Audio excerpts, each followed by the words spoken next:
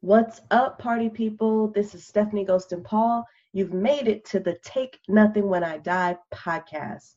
Take Nothing When I Die amplifies and celebrates the wisdom and genius of people who've managed multiple careers in one lifetime.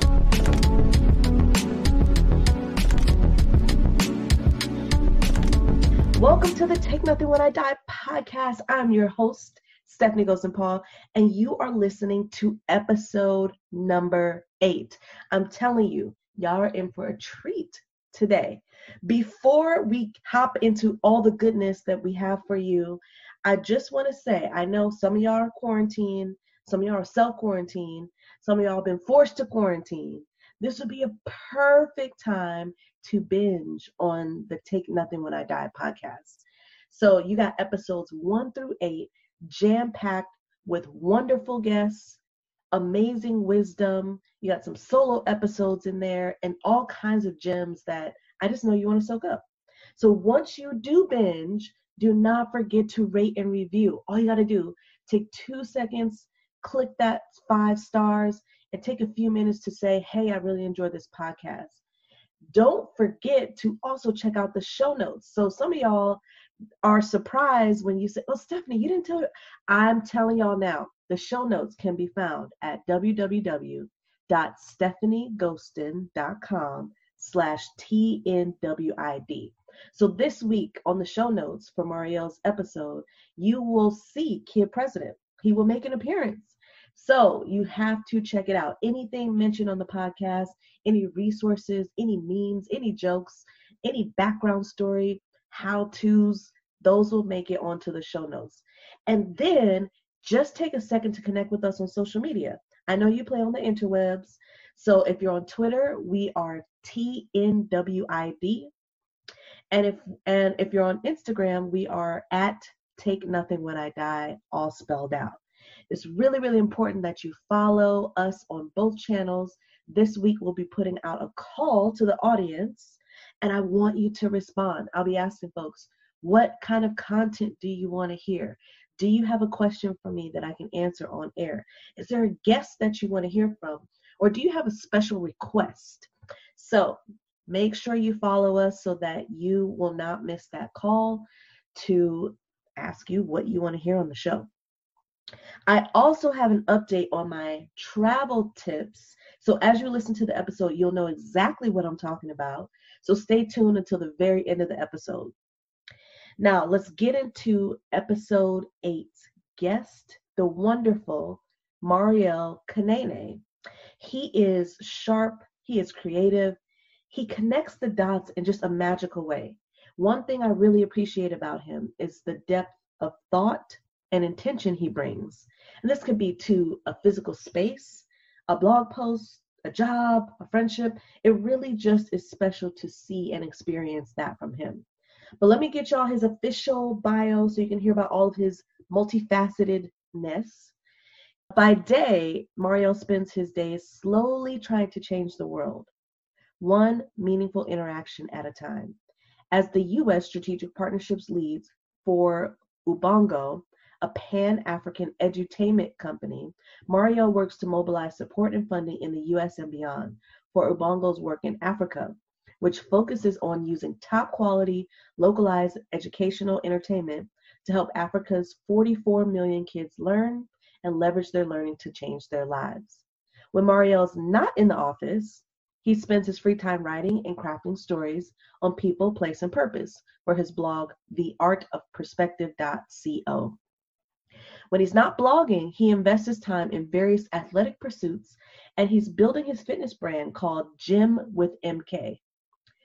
Marielle was born in the Congo. He grew up in Dallas, Texas, became a grown-up in DC, and now resides in Los Angeles, California. Here's the interview with Marielle.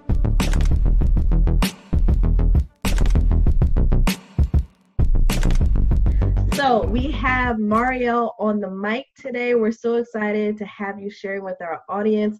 Thank you so much for being here. Thank you for having me, Stephanie, and hi, everyone listening and watching. Yes. So I like to open up the podcast just seeing where in the world are you and tell us how you're really, really doing. Not like the fake, oh yeah, I'm good, whatever. Like, tell us the real, what's really going on. What's really going on? All right. Well, so at the moment, you guys are catching me in Long Beach, California. I am here in my co-working space office, feeling pretty good in terms of, the weather is beautiful, sun is shining in Southern Cali. But this morning, I got a workout in, and I was doing this, like, I don't know, just dumbbell jumping jacks, and I actually hit my head with a 15-pound dumbbell, and so it hurts still a little bit. Luckily, there's no There's no concoction that came out of it. Concoction, however you say that beautiful word or unbeautiful word. But so besides that, I'm doing great. Do you need to seek medical help? Like, should we pause and? I'll let you know in the middle of it if I start seeing something funny. But at the moment, I'm doing okay. Okay, good. Good to know.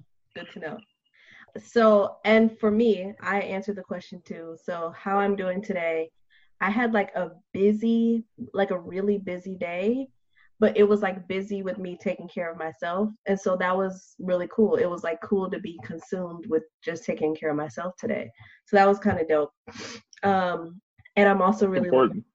Yeah, it is. It really is. Like, sometimes I have to fight myself to center myself. And so I'm also just really looking forward to the weekend, resting. I have a lot of rest in my plans for this weekend. Nice. I mean, it's also ahead of a very crazy travel schedule for you too, right? Yeah. Yes, that's the other thing. I have to figure out my travel like cadence. I'm either like on the road 3 weeks in a row, or I'm like at home 2 months in a row. So 2020, I'm making the commitment. I'm going to be better with my travel schedule, and like better like pre-travel, during travel, and post-travel. Because I also find too that like my eating, my sleeping is off when I travel. So like I need to get it all squared away.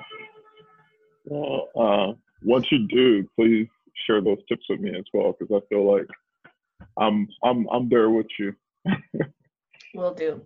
And of course, we will hear more about Gym with MK. And so like I need to know how do I exercise on the road too? Like I need those tips in my life. Yeah, so I've got that part down. It's just the whole sleeping and eating is also a struggle. So and now you're going coast to coast. So you're losing hours and then gaining hours. Oh yeah. Yeah. And the tips will come out. In the meantime, melatonin has been my best friend. That's really all I can offer you. Like that's all I got right now. Yeah, but you gotta be careful with melatonin because sometimes is it bad? Push you out. Well, no. It's great. It's been a friend to me as well, but it'll knock you out. And there's been mornings where I'll wake up like, what happened? See, because the sleep was so good. Melatonin makes me refreshed, but I don't take it all the time.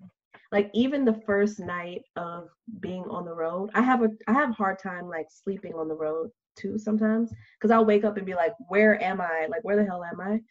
But yeah, I don't wake up groggy. Now other like sleep, I try like ZZ Quill and like all that stuff. It's hard for me to get up. Like I've tried, my doctor prescribed like some Ambien. Like I can't do any of those other drugs.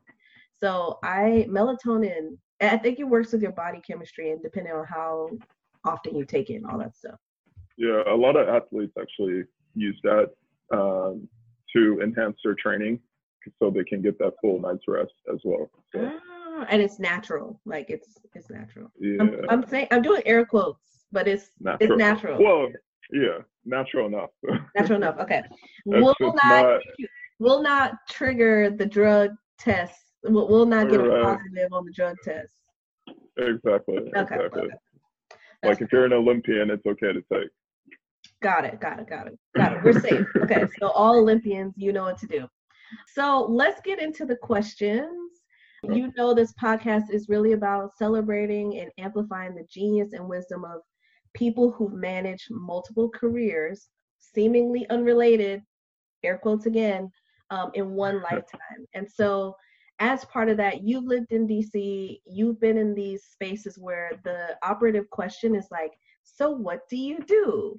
And there's a number of reasons why people ask that question. Sometimes we ask it, we don't even care what the person says. There's different intents behind it. When you think about that question and getting that question, on a scale of 1 to 10, how much do you dislike this question? And 10 is like, okay, last podcast, I was like, 10 is like you want to choke somebody, but you don't. Clearly, no violence. Or 1 is like, I love answering this question. I just love it. I had to think about this because leaving DC, I was probably like at a 10, you know, like, oh, this whole environment of like the what do you do question, culture. But then it's still high. I'll probably come in at probably at an 8 right now. It's like, I don't necessarily want to choke someone.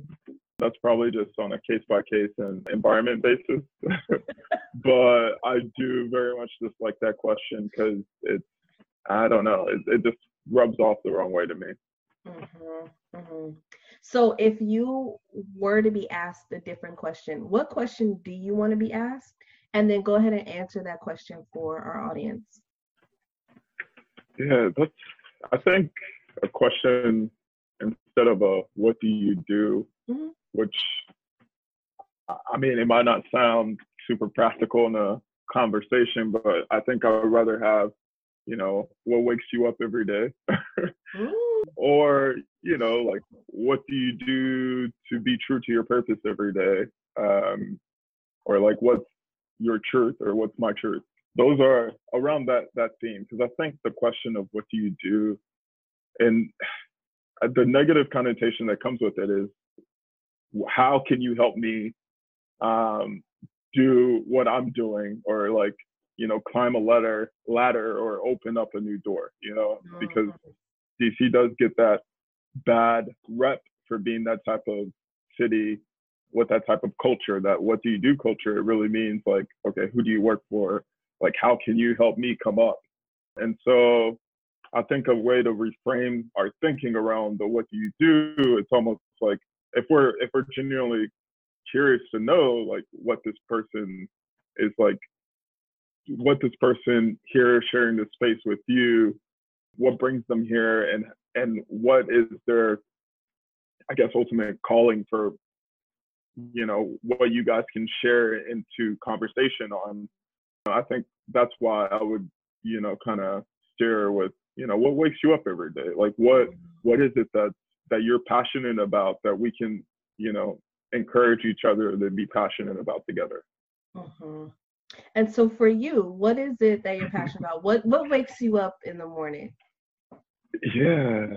So I think what wakes me up in the morning is really the opportunity to one, be alive, and the opportunity to create, whether it's creating content for my new fitness brand, Gym with MK, or my personal blog, The Art of Perspective, or, you know, working to create content through my employer that's primarily focused on creating top quality educational content for kids in Africa and around the world.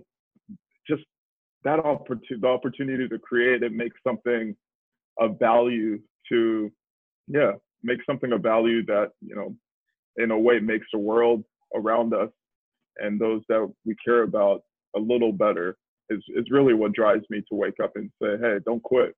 You know, somebody needs you today. Still in the words from Kid President here, but like, you know, the world is better with us like waking up and creating and going after our truth. Yes, shout out to Kid President. That's definitely going to make the show notes. I'm really excited about that and promoting his videos. And speaking of, as I think about kids, I want to ask you this question about what do you want to be when you grow up? It's something that we ask kids. We kind of push folks into things. When you get to college, you have to choose a major. Like, there are all these choice points but those questions are typically safe for younger people. So for you as an adult who's adulting, what do you want to be, or what do you want to do when you grow up? And can I note, someone who's adulting that's about to be 30 in a month and 20 days. Not that I'm counting or anything. Happy? I don't know. I want to be just someone who, I feel like I've done a lot of work on this over the years, and I continue to, but just like someone who is more confident in their own skin every day, and more confident in my ability to contribute to a better society. And who, I want to be a grown-up that still has that childlike faith and curiosity, and who's not afraid to dream of something new, because like I think we always set new goals for ourselves every day, and when we achieve it, that should be an opportunity to, yes, reflect, but then also to continue dreaming. We don't always have to dream big, but the opportunity to dream something is what I want to do when I grow up, is to continue dreaming and continue to create spaces where other kids, young adults, or actual kids themselves have the space to, grow up and dream and pursue and achieve as well. I love that. Yesterday I went to the NAP Ministries event, and so have you heard of NAP Ministries? Tell me more about that. No, it sounds like something I'd love. It's so dope. Does it involve naps? Yes, of course. Good. So Trisha, who is the NAP bishop, has developed this collective napping experience, and what she does is have groups of 30 people or less take a collective nap and dream and vision, and then there's like a talk afterwards. And this one was a very particular one because it's tied to a project here called the Black Mecca Project. But it was so cool to be in a room. I haven't napped on purpose since like a kid. It's like it's mandated when you're in kindergarten. Like you might want to, but you're like, oh, I gotta. Yeah, we feel like we shouldn't, or we can't, or we don't have time. So she actually believes that rest is reparations. Like rest is a political act. It is resistance, and it's a portal to our dreams and our visions. It's really cool. It was really fun. So that will also go in the show notes. Shout out to Trisha, who I got to meet last night. It just was, not only was it an individual, really cool experience, but to collectively nap too. She knows like the science of it. So there's some biology around what happens when people like sleep in the same room. Like your breathing sinks after a while. So she saw our breathing sync together. She's been in spaces where people have had the same dream in one room, like two completely separate people who don't know each other have had the same dream in that 30 minutes, 30 to 45 minutes. So I think it's super powerful, and I think it's an underutilized skill, or just like an underutilized, I guess it's not a skill. It's something that we know how to do. I think we unlearn how to. It's like beaten out of us. Like, you can't dream. Like, you got to be practical. You got to do other stuff. And so being in that space last night just reminded me, like, we need space to dream, to nap, to daydream, to vision. Like, that's really, really important, especially as I think about creating a future and creating space for other people, especially young folks, to also do the same. So you just sparked that in me. And I mean, I think just an added note on that is, creating space for other people. It's, in order to do that, you have to cultivate it within yourself too, because then people can see someone from a similar background like doing Exactly. extraordinary things and be like, yo, this dude or this girl came from X, Y, and Z and they're doing that. Why can't I? You know? And so Exactly. Exactly. So powerful. So powerful. She said, well rested people will, the revolution will be led by well rested people. So just saying, keep dreaming, keep I'm napping. writing that down. Revolution. And also, you'll see in the show notes, check out the Nap Ministry on all the platforms. I think I follow her on Instagram and Twitter. And she's got, I mean, there's more than just cool memes. She's more than a meme account, but just some of the captions are just amazing. Like, you need to rest. You are not a machine. And there was something about her describing how rest is reparations that really, really resonated with me. I was like, oh yeah, like duh. So check out Trisha Nap Ministry. Shout out to Trisha. So when we think about all the different things that you've done in your life, like there's been things that you've done as a side hustle, things that are passion projects, there's personal blogging that you've done, your career has shifted over time. Has there been like a common thread throughout those careers? And talk to us about, like, how do you package all of that? What has that process been like? So I hear a lot of people say, like, yeah, I do a lot of things, or I want to do a lot of things, but I don't really know how to talk about it. I don't know how it all fits together. So talk to us a little bit about the if there has been a common thread throughout all the things that you've done, and then how do you package it? How do you put it together? How do you talk about it? Yeah, that's a really good question. It's definitely, as I think about it, it's taken me a bit, right, to actually look at it as something that's a package, right? When maybe we can start with the blog and then work around the career, you know, the people that are actually paying me, because the stuff I do on the blog really started off as both a hobby and as a way for me to keep up with my writing. I launched it about 7 years ago, and right after, well, I'm about to age myself, but it was right after I finished undergrad. So this upcoming summer would actually be 8 years that I've been blogging. But yeah, I launched it because I was like, still kind of figuring out what I was going to be doing for work. I got in this contract to do some like political campaign work, which, I mean, I didn't really see that as like my future, but I saw as a way for me to earn some income. But this blog piece was, hey, I want to do this, have a space to keep up with my writing. Who knows what can come of it?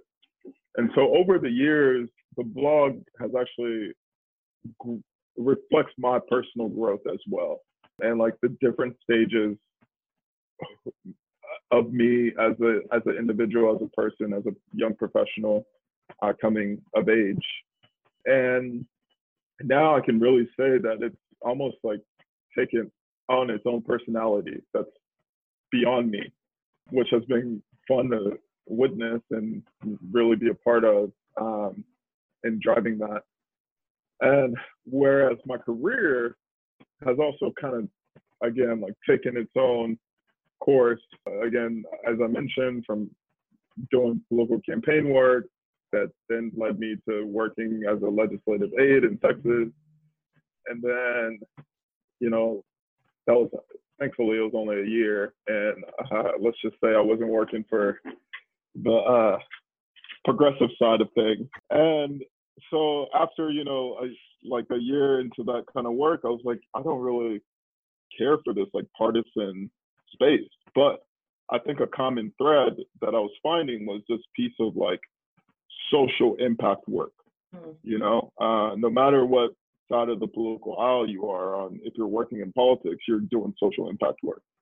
And so that kind of led me into my venture as an AmeriCorps Vista, which brought me to DC, and I was working with an education nonprofit focused on school and family engagement in DC public schools. And then that eventually, like, you know, continued to snowball into my work into international development and working with the different DC contractors that do that type of work. But again, this common thread throughout, you know, whether it's political campaign work, whether it was my work through with DC Public Schools, and then eventually with international development contractors, there was this common thread of like social impact. You know, I wasn't making a whole lot of money at all. Like even on the campaign trail, I was like 20K a year when all my friends were moving down to Houston, joining the oil business, making like 50, 60 out of the gate. And I'm over here like, I want to do something impactful, you know? And luckily, like over the course of time, like my pay rate will like eventually catch up. But this common thread was, again, social impact, right? Until at some point you know, being in that world of DC, again, it's like this, what do you do? And even like within the social impact world, it's like, okay, like who are you doing it with? And like how much are they, like what's your pay bracket, you know, et cetera.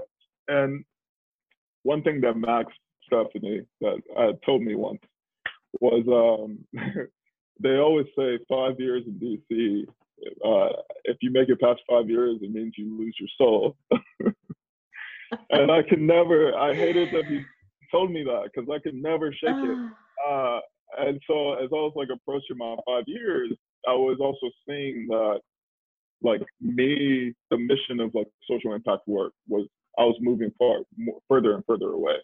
Even working in international development, a lot of the work that I was doing was at a desk in DC, and it wasn't really direct service with the community that I most wanted to work with.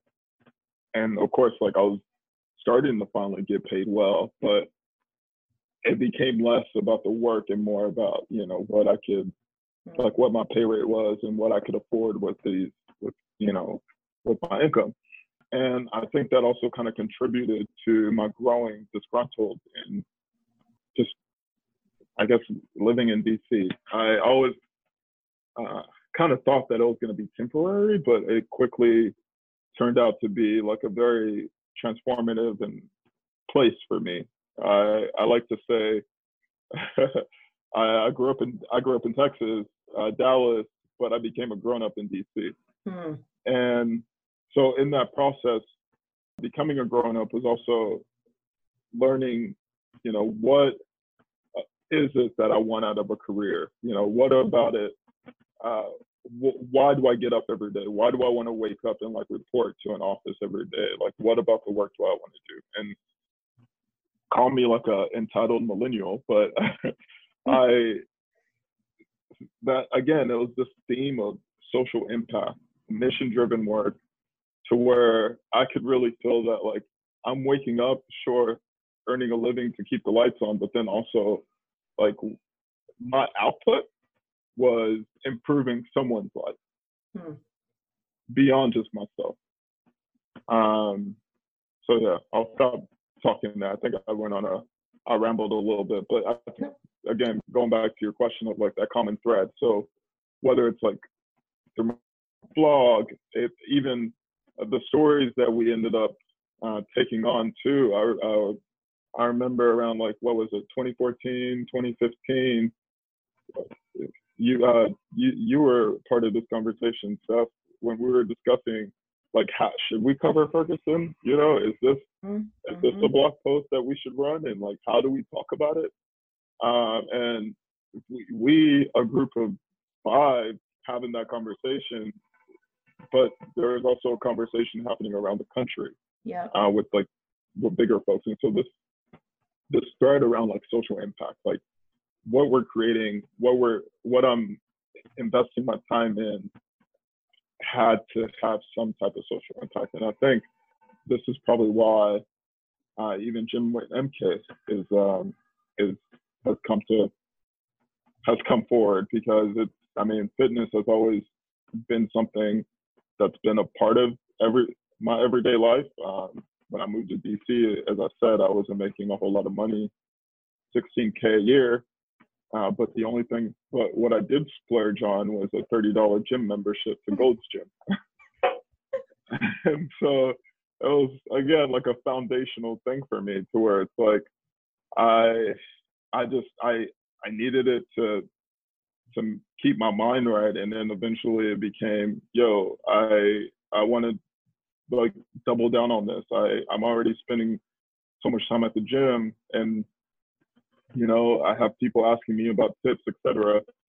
I'm not a certified trainer, so I'm not gonna try to train you, but hopefully what I can create at the moment until eventually I do become certified is, content that motivates you and inspires you to go out there and also get your sweat.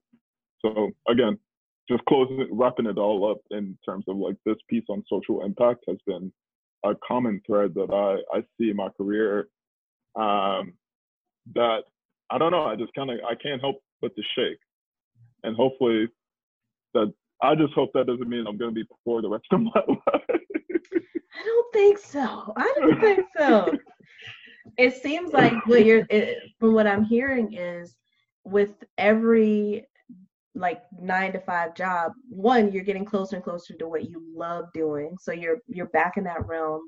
And then you have side hustles that could also bring in money too. So I don't see a way you could not be making money based on all the things that you are doing and will do based on what you love. So just putting it out there, just naming that. Thank you for that. Can you give us a specific example? So when you talk about your 9-to-5s have really been mostly about social impact. Can you talk to us about how you've solved a problem maybe in one area, using skills or experience or knowledge from a different area? Or, as you think about like your side hustle, I'm using air quotes because it's like another job, Right. Just how you've use these transferable skills to do other things in your life? That's a really good question. How do I use transferable skills to operate in my other pursuits as well? Probably the first thing that comes to mind is really mainly probably less so on the fitness and more so on the blogging and my day-to-day job, or I hate to say my day-to-day, but I guess my career job, I even hate that. But anyways, writing is a key component, whether it's writing a grant proposal or crafting a beautifully written email so people can reply. That has been critical. It's probably has been what has gotten me jobs, to be honest, and have kept me in jobs. And I think if it wasn't for that initial, again, from our previous question, if it wasn't for that initial investment of like, look, I want to start this platform so I can keep up with my writing. Even when I told, to tell you the truth, I was not always confident in my writing. It wasn't until I was getting ready to graduate and when I heard from a professor that was like, you write really, really well. And that resonated with me to where I was leaving school, yes, with a degree, but also wondering, like, what did I actually get out of this except like knowing that I can write well, So that's been my saving grace. But then also just being able to think entrepreneurially, being able to see an opportunity and run with it. It could be something as small as, oh, this would be a great blog idea, and then boom, I turn it into an entire campaign. Or just, and then channeling that, like being able to, again, find inspiration in like my day-to-day to like filter that back in. And so even through my work right now, through Ubongo, again, we're working on some really interesting things and having the opportunity to, my main focus is, again, fundraising, right? But having the opportunity to shape some of our content in terms of like, hey, I was having this conversation, or, what we're doing for kids in Africa is actually resonating with communities here in the U.S. as well. You know, we have diaspora and Black folks looking for media with representation for their kids and the young people in their lives. And so what we think only resonates in Africa actually is resonating with an audience here. And so what can we do? Or how can I be a resource to like navigate us into engaging a market that we haven't really been thinking about? And so just like my ability to think entrepreneurially has been also my saving grace in addition to writing, because before we started the call, stuff as we were talking, my transition to LA wasn't really an easy one, but I believed in myself enough to know that like I can hustle, I can pick up the jobs that I need to pick up to like pay the small bills that I can until I got to something more substantial. And thankfully, you know, allowing myself grace too, is I did arrive. It probably took a little longer than I wanted it to. 3 months was probably longer, 3 months too long for me. But if I didn't have that mentality, that mentality of like, I know it's not going to be easy, but I'm going to bust my butt and like do the work that it needs to be done until I get to the point where I'm working towards getting. So yeah, thinking entrepreneurially and writing has been really two of the skills that has cross-cutted the different careers that now I'm learning to package into one. And I think if I hadn't taken such a winding walk, not to say like I've arrived, you know, but if I haven't taken such the walk that I needed to take, I wouldn't be able to really see like what I'm doing now as like a full package. Because I feel like honestly, what I'm doing in the fitness space and what I'm doing in the blogging space feeds into how well I also do my job with Ubongo as well. So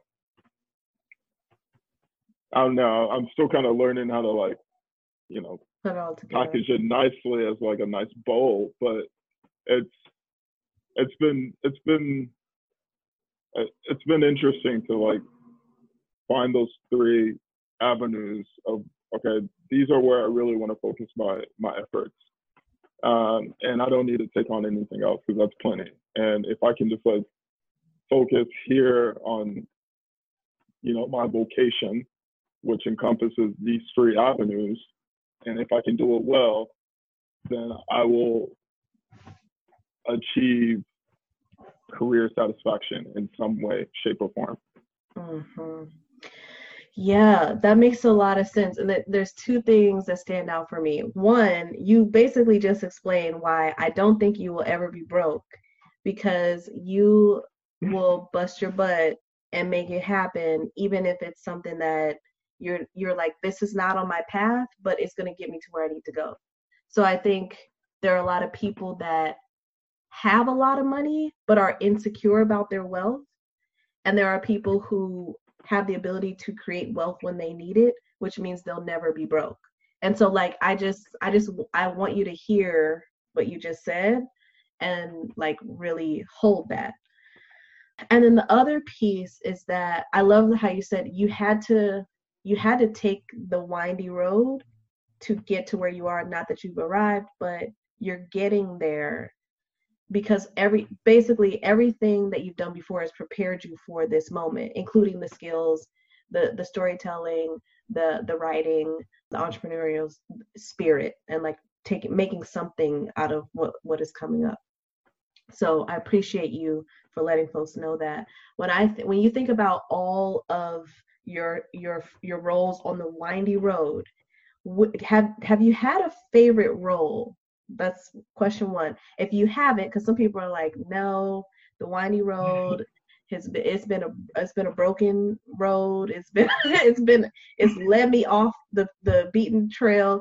If you don't have a favorite role, what have you learned by transitioning? Like maybe something that's been surprising to you about leaving one to go to another, or how you got from one to another. Yeah. So I'll answer the favorite role because those both, I think it also answers the second part of your question. My favorite role was also a very humbling role. I,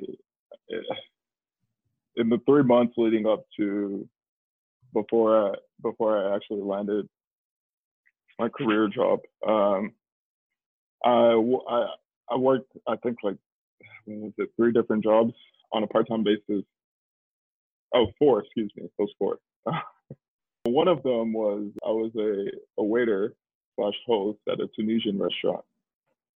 And so that was my favorite role because they gave us like a costume and I felt like Aladdin every night, basically. It was kind of cool. Pay was crap. Hours also crap. But the owner, awesome Tunisian guy, very like family ran, cared about his staff. And so again, pay was crap, but I got to dress up like Aladdin, And so again, me being like this big kid mentality, I loved it, After like 6 years in DC, having to be so serious, like I was almost, I don't know, it was kind of fun because I knew it was temporary, or at least I hope, God willing, it was temporary. And so keeping that in mind, I was like, okay, well, it's at least giving me like hard cash at the end of every shift. And the cool thing is I get to dress up like Aladdin. But it was also humbling because I remember a moment where I was like screaming inside of me. I wanted to just scream out of frustration, but I had to keep it together on the outside because, bless his heart, a fellow coworker there was teaching me, or showed me how to cut bread in a particular way, how the restaurant chooses to cut bread, and I was like, oh, okay, that's pretty standard. I got it.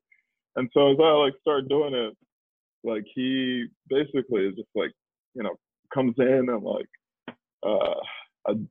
basically like micromanages me and like tries to like tell me I'm not cutting the pieces exactly right. And I was just like, inside I wanted to scream and be like, I have a fucking master's degree. I know how to cut bread, damn it. And can we actually cuss on this podcast? Yeah, you can cuss. You can cuss. This is not censored.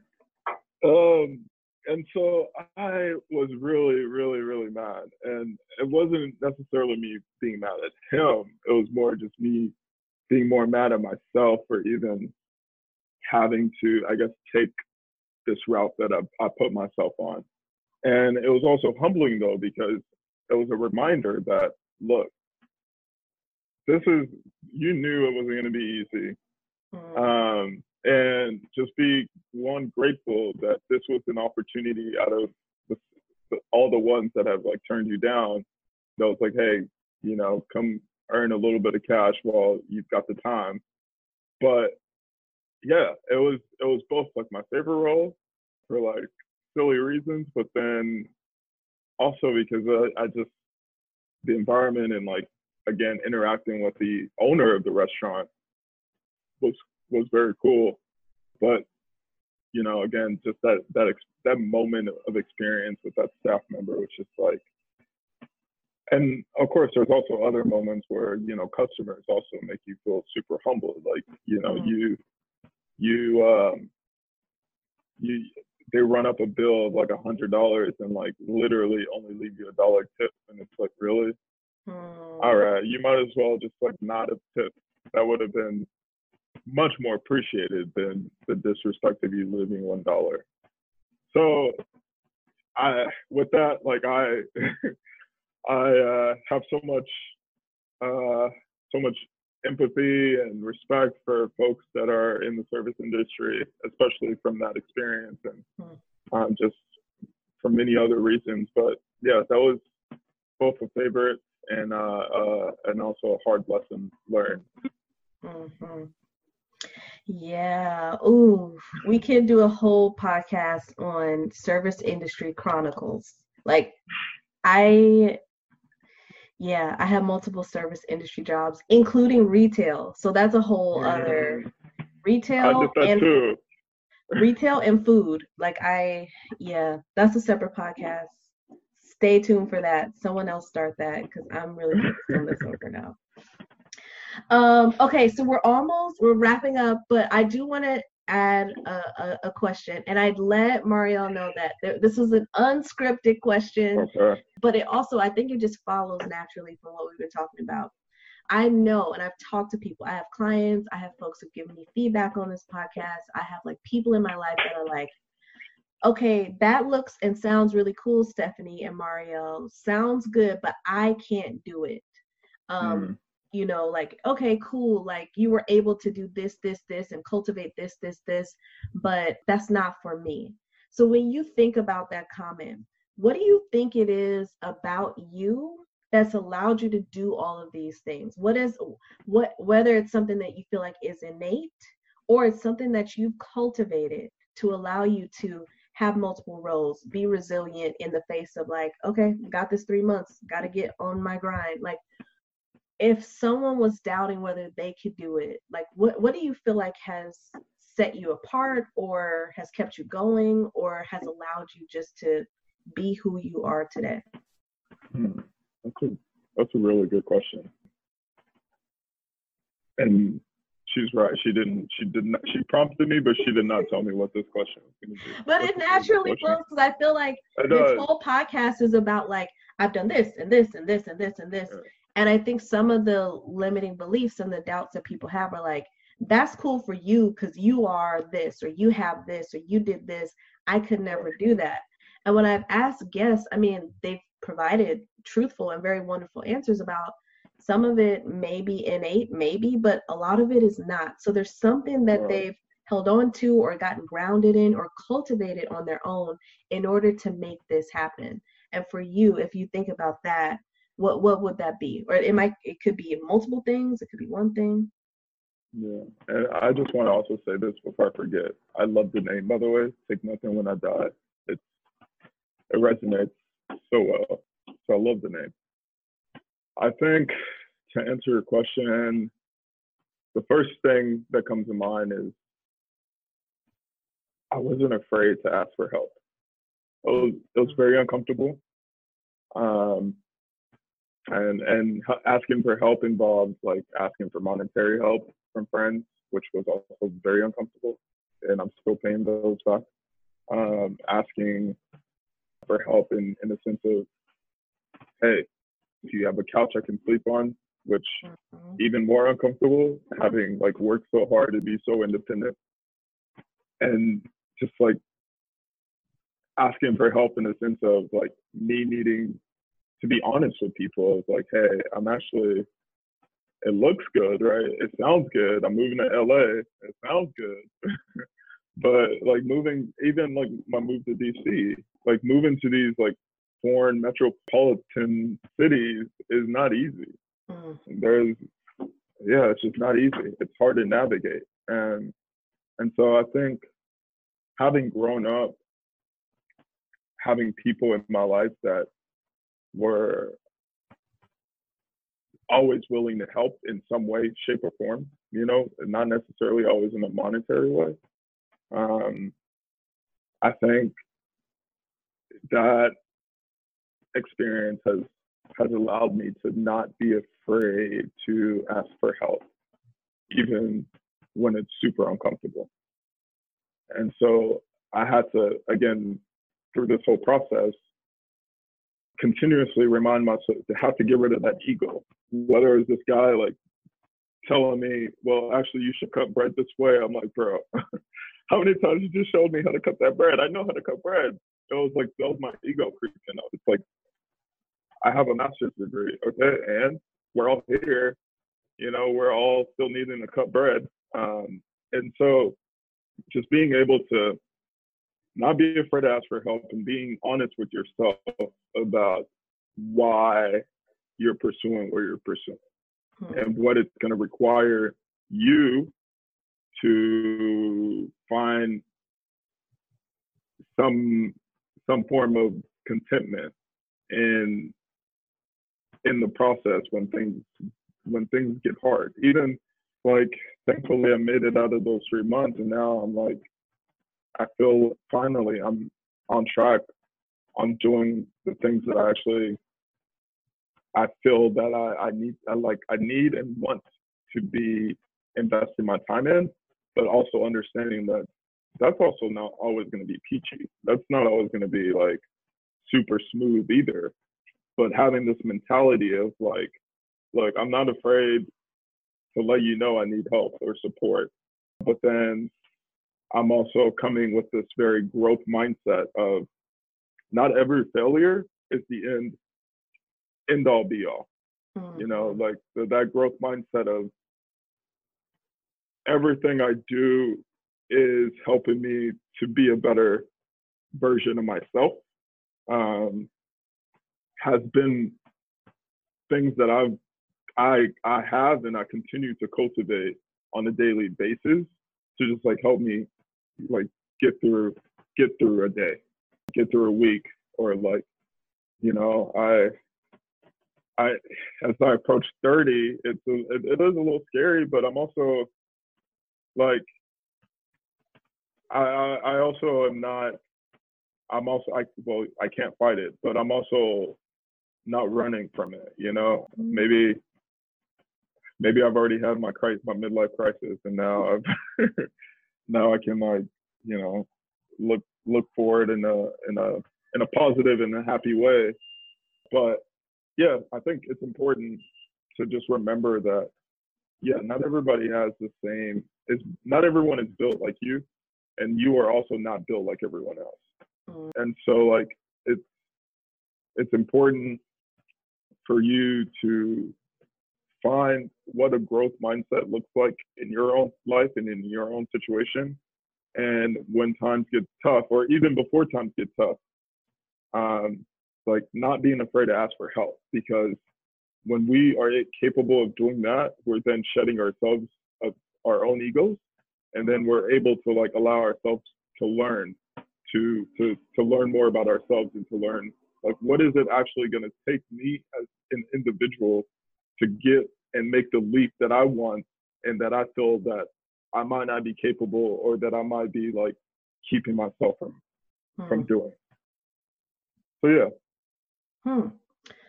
That was, I mean, unscripted, but also brilliant. So thank you for that answer. And it makes a lot of sense. And I'm confident that throughout the episodes of this podcast, people are picking up some of that. Like, yeah, like we're just built differently. There's some skills, there's some things that are innate, there's some like resilience or anti-fragility. We'll talk about that another time. And it can be cultivated. Like I think that's really encouraging for some folks to hear, that it's not like I'm missing a gene, or I'm missing something. I'm missing that entrepreneurial spirit, that like risk averseness. There are things that can be cultivated. So this makes a lot of sense. And I'm also very glad that you like the show title.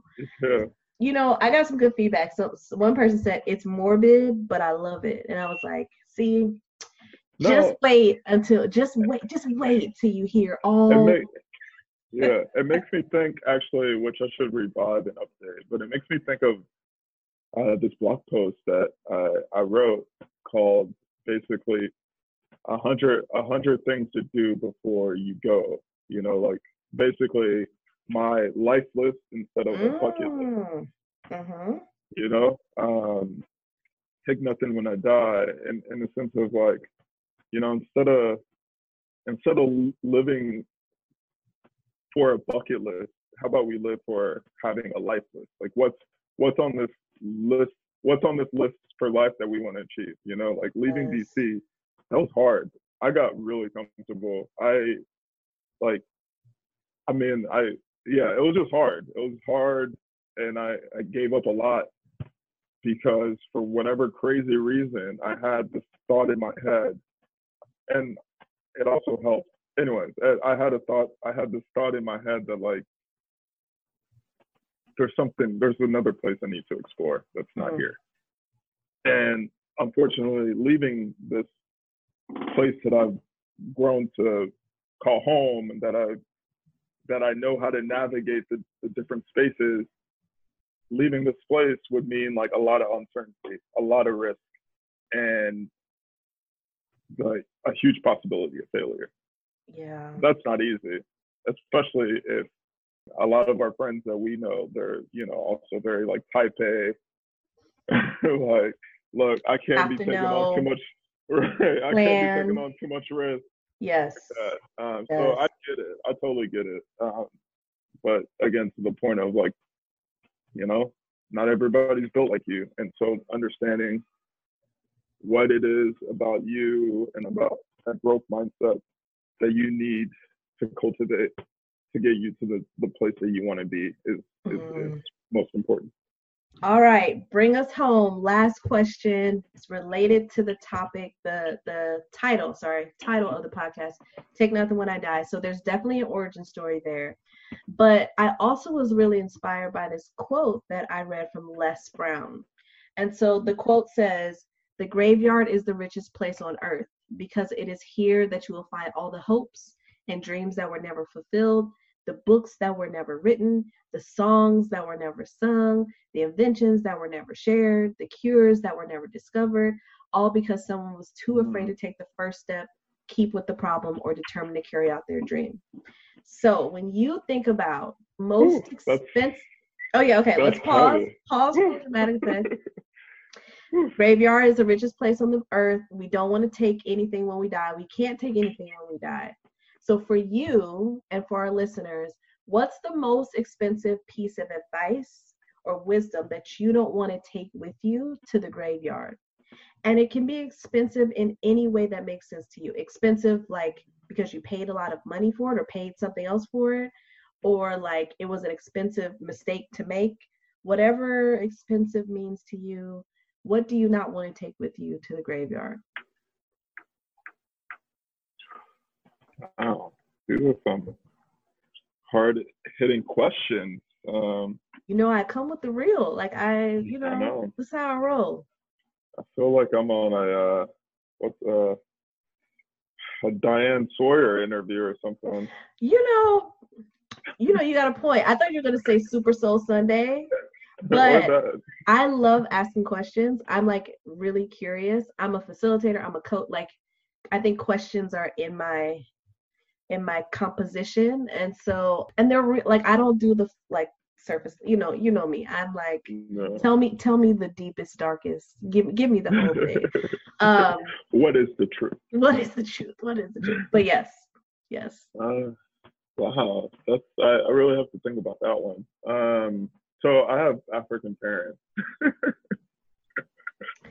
Marielle is African, y'all. Not a surprise.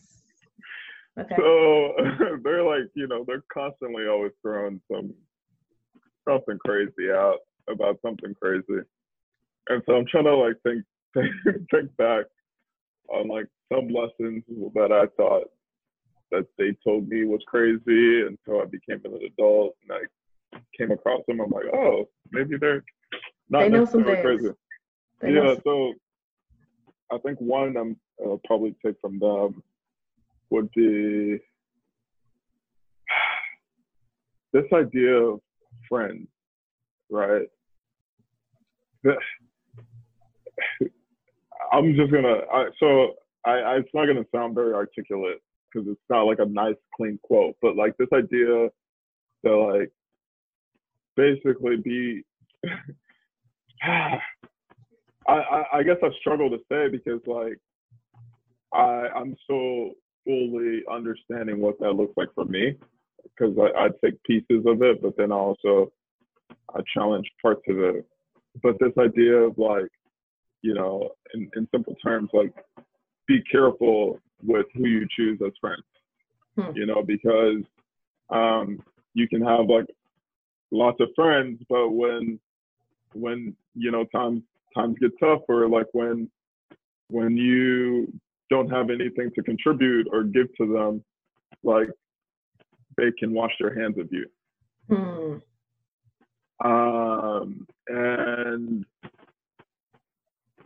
I think part of my journey has also kind of like forced me to face like who are those friends that like no matter what, no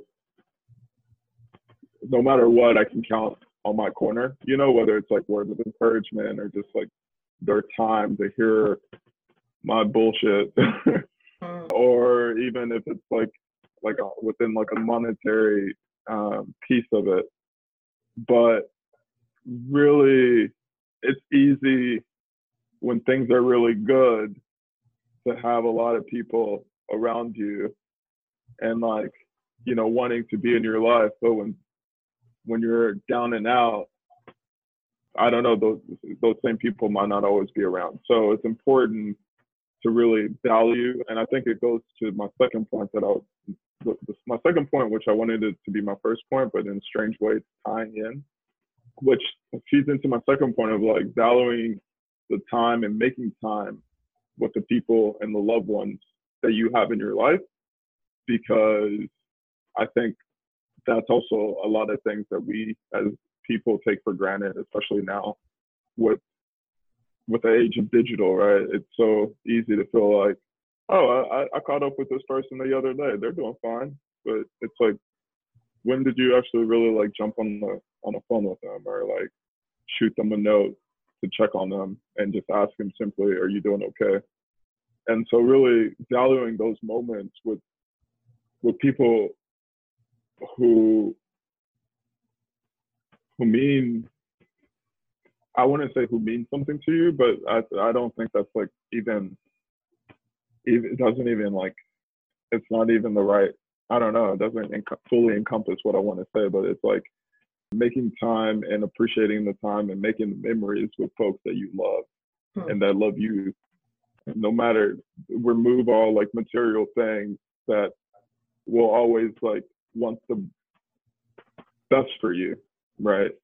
And be real with you, even if it means like telling you about yourself, And I'm grateful to know I have that like within my family in the form of my siblings, but then also within like a close unit of friends, you included, Stephanie.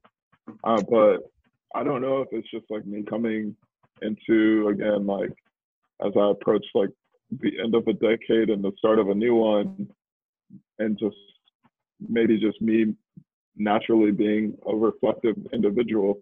But these are things and questions and reflections that I keep revisiting today. And as I continue my career transition and having gone through this most recent one, it's something that to respond to your question, is I think about, when I am in the graveyard, this is my hope for folks to like be wealthy in knowing that, hey, recognize the people in your lives who actually mean something and actually want the best for you, no matter what you're doing for work, no matter how much you're earning as an income or where you're living.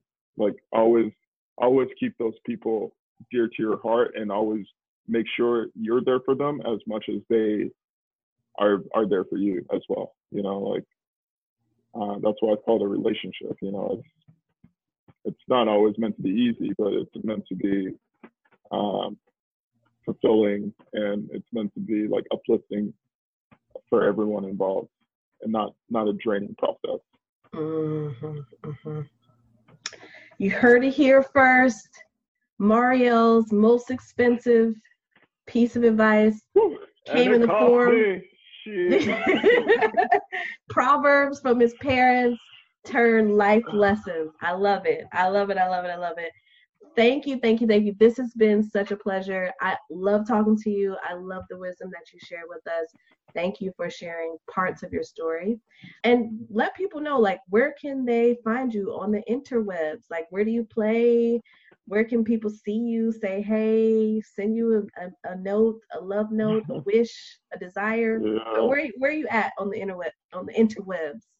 Yeah, I'm just gonna throw out one handle where you can find all the other handles. Make it simple. Keep it simple for these folks. Yeah, for on both IG, Instagram, and Twitter, you can find me at M Kanene. We're Kanene now. Okay, we're Kanene. Okay. All right, Kanene. All right. It's MKANENE. Yep, that's on all platforms. Yeah, Instagram, Twitter. You can connect with me and my other endeavors that I'm doing, whether it's Gym with MK or The Art of Perspective or Ubongo as well. You can find it all there. And Stephanie, I just want to say thank you so much for creating this space for us to share some wisdom and even reflect.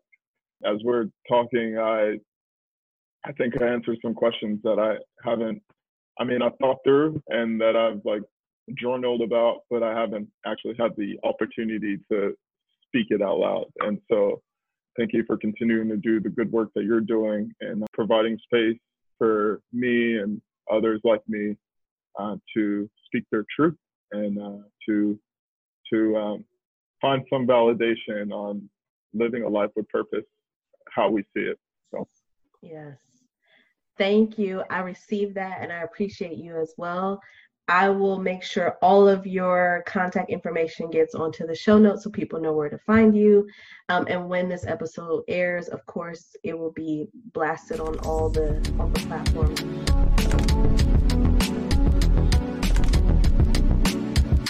All right, y'all. So you know those people who just drop a ton of knowledge and then at the end they're like, I was rambling, hope you understood. I don't know if it makes sense. And you're like, yeah, of course it makes sense. I get it. That was fire.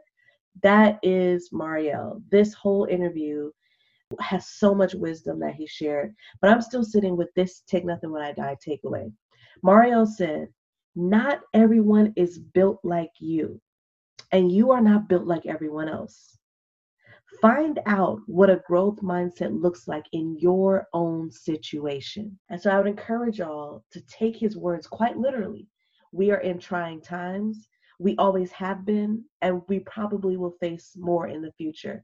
As you think about your endeavors, your relationships, your career, your side hustle, your role in your own life and other people's lives, just know not everyone is built like you.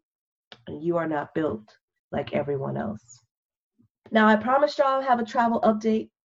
As you know from our conversation, I have promised in 2020 that I would be making some changes when it comes to travel. And I have. It's really funny that a lot of my travel has actually gotten canceled recently. So I won't get a chance to practice right away, but I was just getting my routine down. The number one thing that I feel like has helped with my travel is to really shift how I enter into whatever place I'm going to sleep, right? So like whenever I'm traveling, I'm trying to make that place more like home and develop rituals or signals that tell my body that I'm at ease, that I can rest, that I can find peace, that I'm comfortable. So what I've done is I've had to update my travel necessities. And so I'm telling y'all, I am that person.